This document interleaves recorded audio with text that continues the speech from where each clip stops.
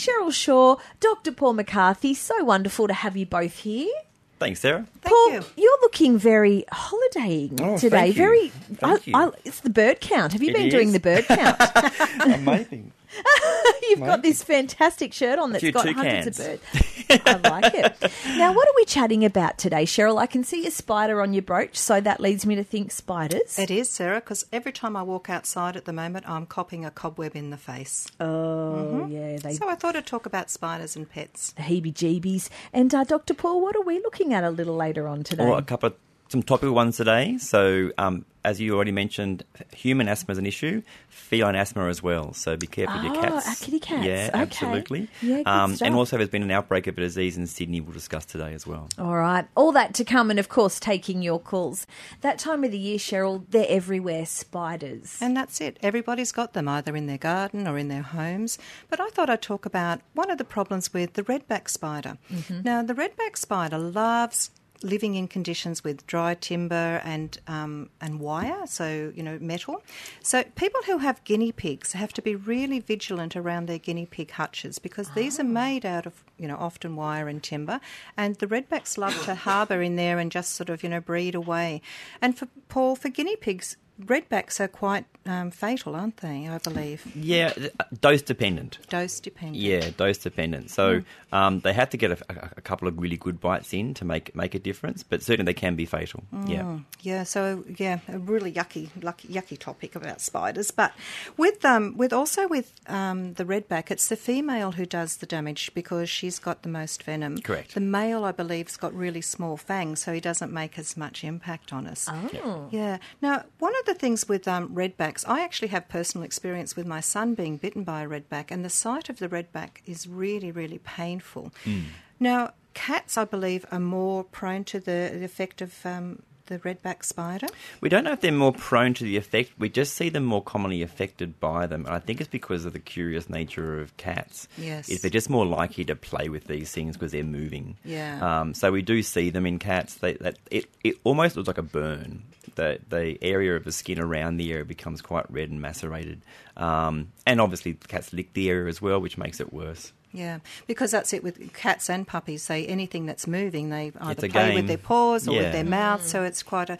So, Paul, if somebody did think that their animal had been bitten by a spider, what would they do? What should they observe? Yeah, so there's two main things to do with that. The first is the fact that there a toxin involved.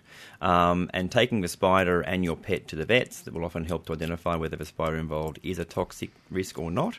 That's always a really good start. Be very careful, of course, when you're handling any spiders. Make sure you're wearing gloves. Using containers to scoop a spider up is always better. And having identification of a spider helps the vet to know whether they need to be worried or not. The second thing often is to rinse the site, clipping any hair away from the site. Sometimes the challenge you've got isn't so much that there's the toxin itself, but the stinging effect of the bite makes the dog or the cat lick and overgroom the area, and then you get secondary moist dermatitis associated with the fact that it stings. There's also anaphylactic risks, so any substance in the body can cause welts and wheals and different things on the skin related to the bite or the sting, and so they can be helped controlled with medications as well.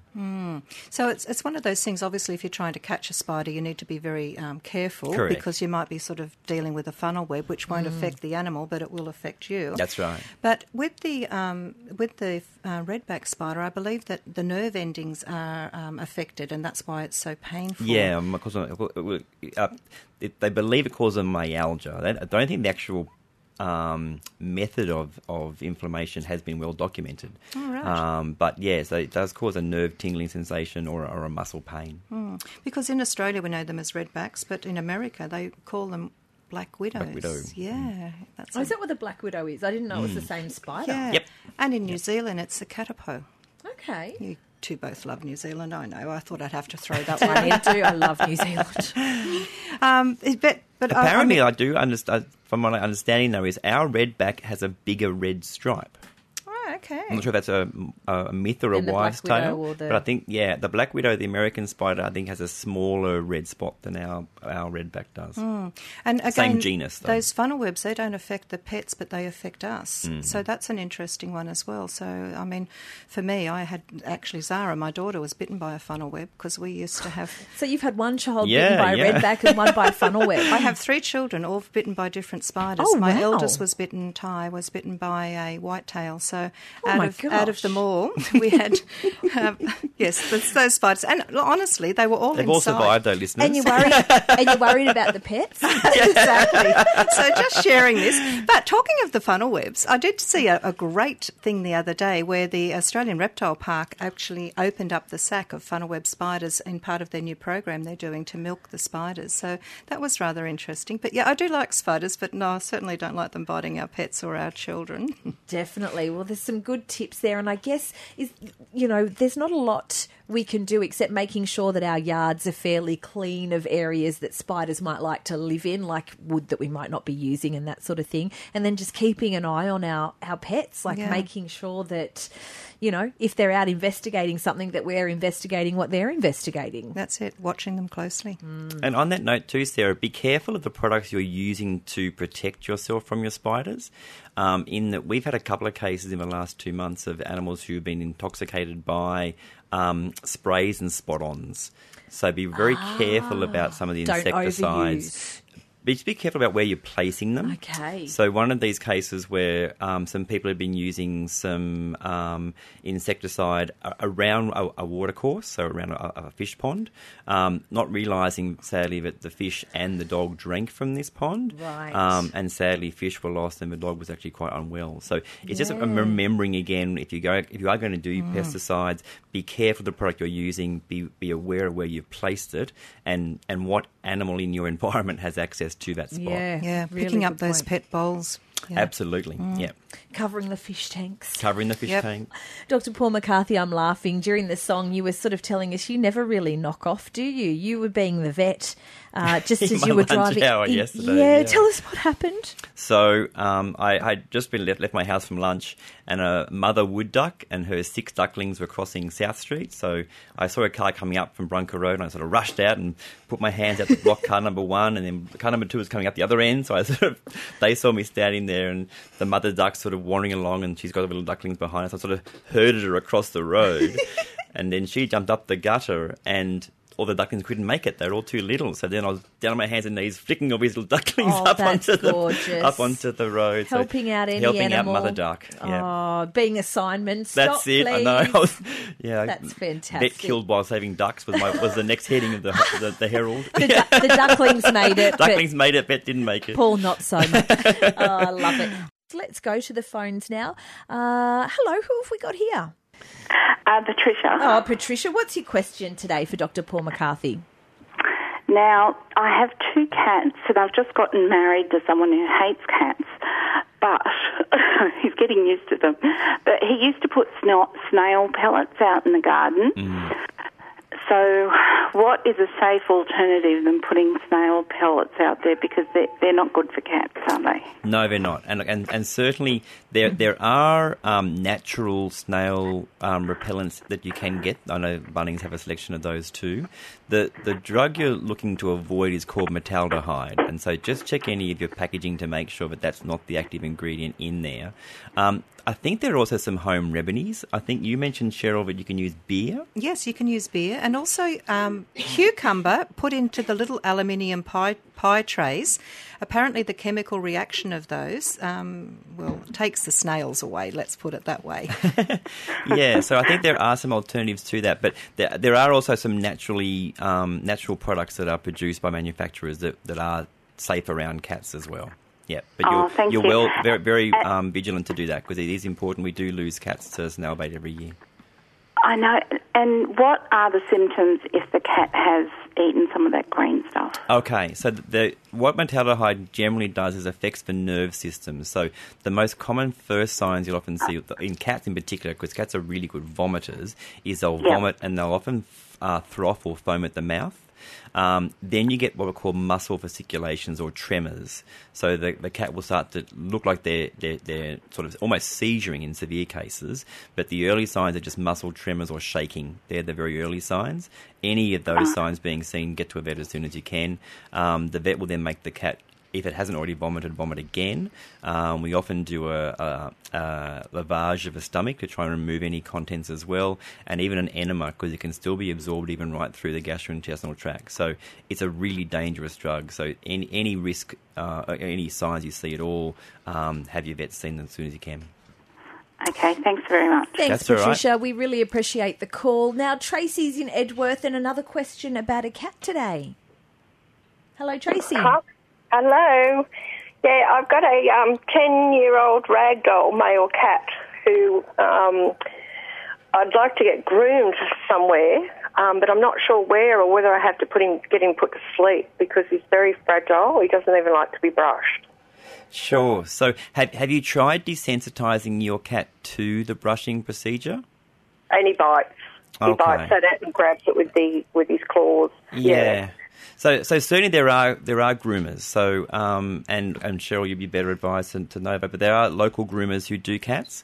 The idea of an anaesthetic often is necessary. So what I would do is speak to the groomers, give them a call and say, do you do them? Often even having them meet your cat, and they can make a decision whether they are a safe option to do without sedation or not. Lots of vet surgeries will do grooming under anaesthetic. To do that as well. So you could certainly call your local veterinarians about that. I know we do as well. So there are options for you. And certainly if a cat is so distressed by the grooming process, it's a much kinder and safer thing to have them anaesthetised during that procedure. In that if they're terrified, which is what the biting and the scratching is about, then being asleep while that procedure is happening is a much kinder thing for the cat. Yeah. Absolutely. So can you recommend me somewhere?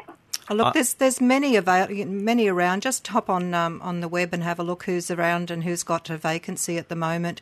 But cat grooming, when you've got a cat that bites, you really need to, as Dr. Paul said, look at making sure that the cat is anaesthetised, both for the cat and the groomer, because you certainly don't want your cat to bite the groomer. Yes. And, there is that history there that you've said, so it would be best to check out a vet practice that does grooming. Yeah, to have an animal sedated or anaesthetised legally, it would need to be done at a veterinary service.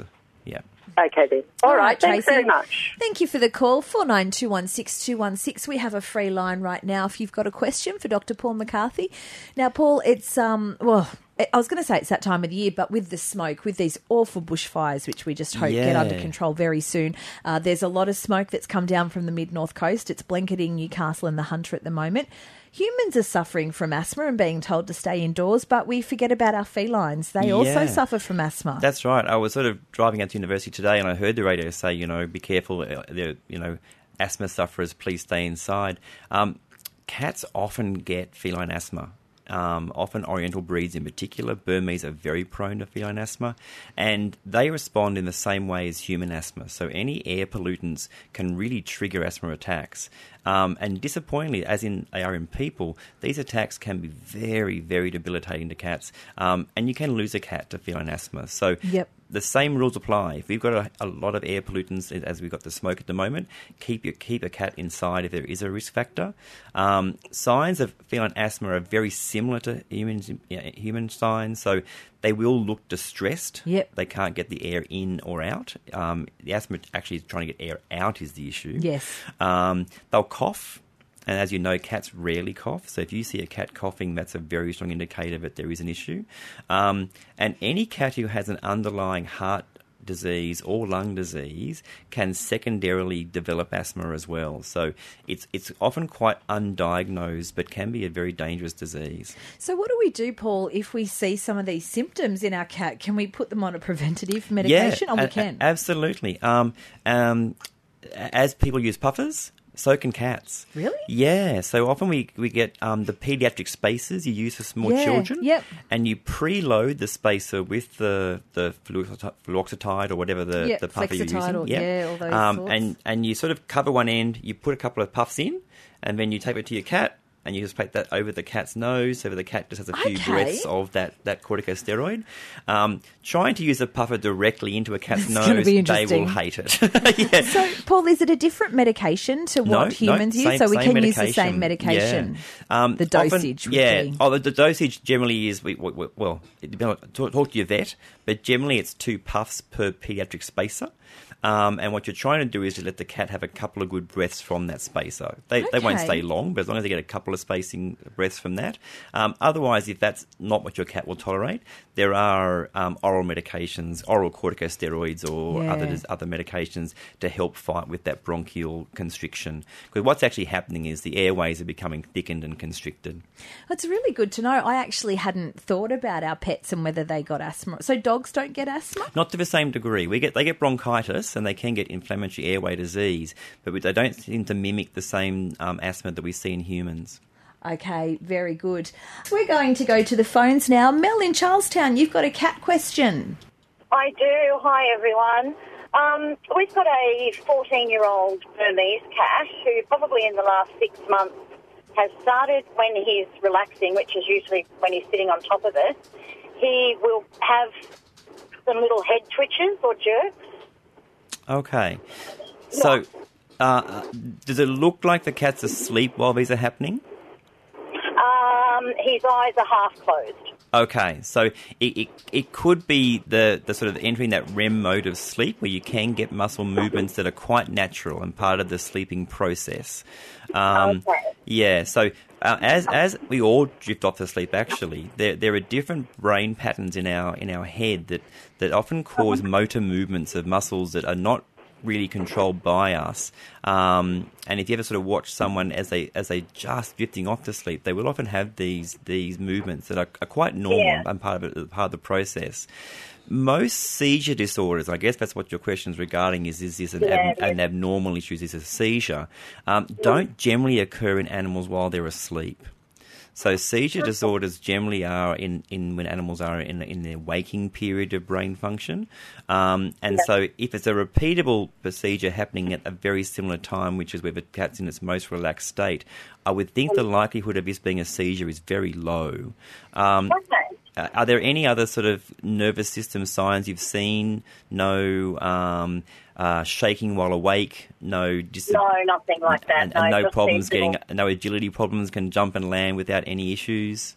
No problems at all. Yeah, so I would think what you're seeing is a cat so relaxed that they're entering the sleep mode, and you're seeing these slight muscle movements associated with that sleep occurring.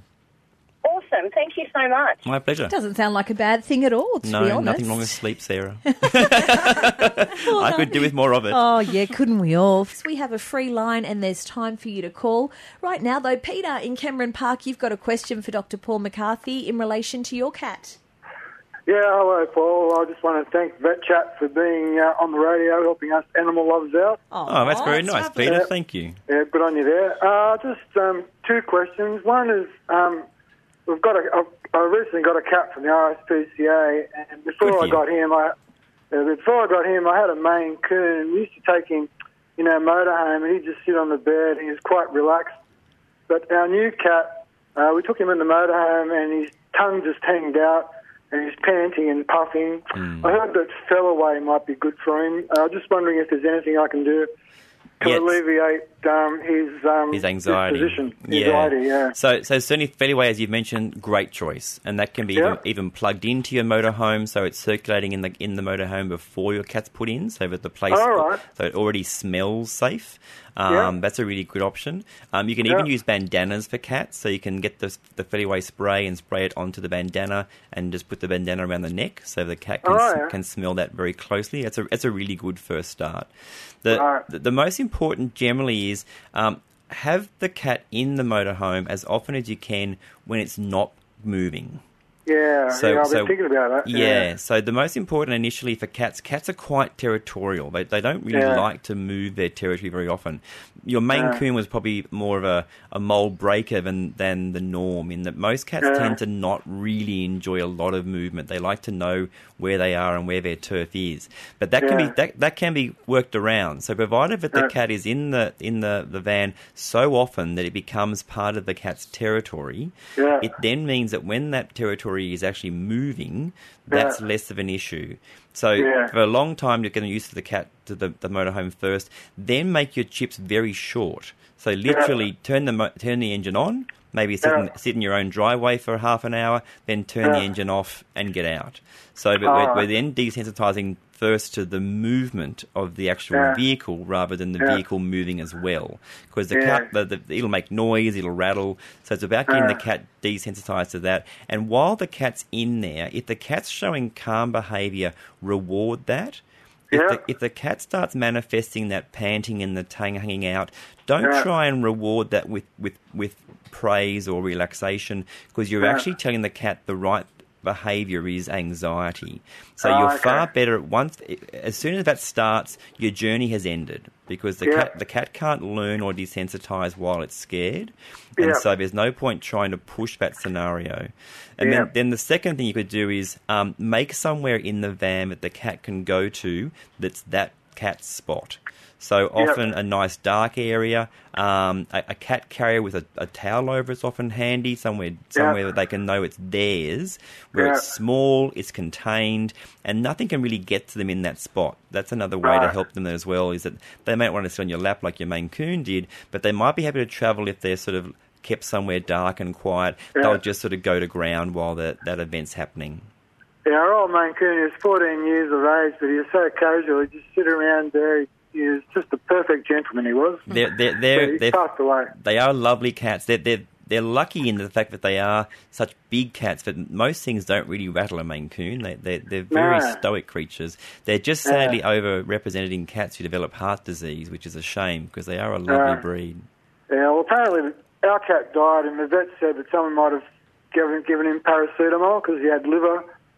That's terribly sad. Certainly liver disease can be brought on by paracetamol. Cats are very sensitive to that drug, and obviously... Yeah, there's a lot of cruel people out there who do that to cats. Yeah, Also, I was just wondering, when I got our cat from the RSPCA, they had a birth certificate and they had his birth date, and yet they said he was a stray. How do they give you a birth date and it's a stray cat? They've probably guessed. I'm guessing they probably looked at the cat's teeth when they came in, and if they hadn't had erupted permanent teeth, they probably made a guess from there, I would think, Peter.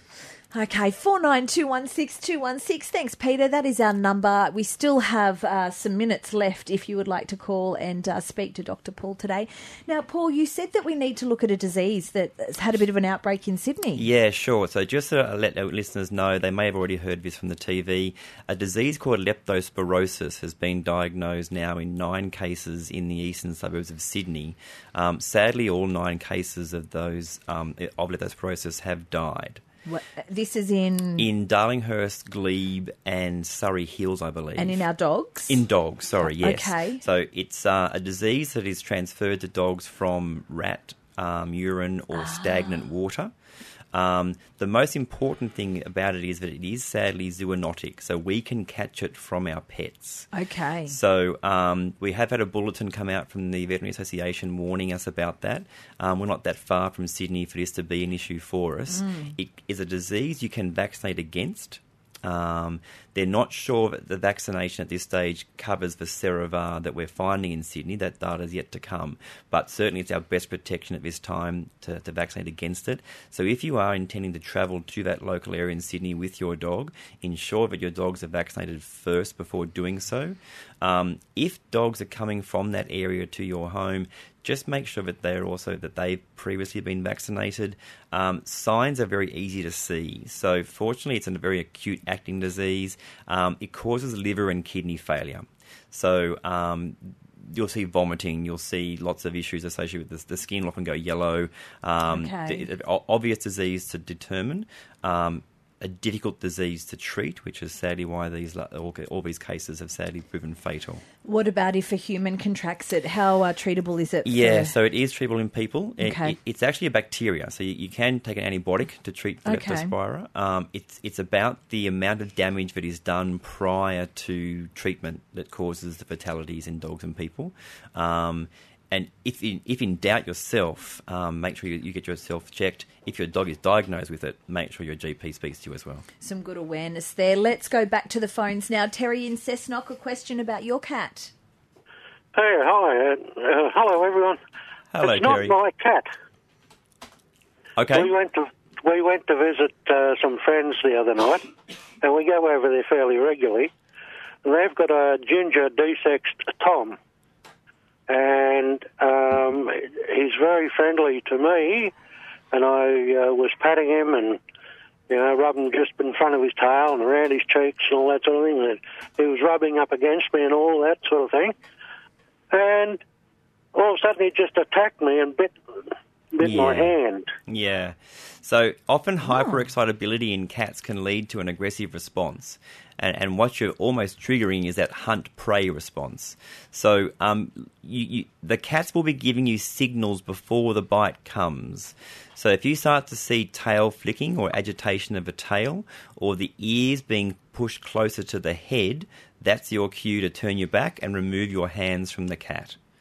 So, right. Yeah, so sometimes, a very common scenario, Terry, and I'm glad you brought this up, but over-grooming sometimes in cats can lead to this aggressive response. So watch your cat's body language when grooming, and if there's any indication of that tail starting to flick, that's the cat letting you know that the patting time is done. Right. Well, that's what he was doing, like the tail was flicking. Yeah, he was trying to tell you, and sadly we as humans rarely listen to what cats are telling us to.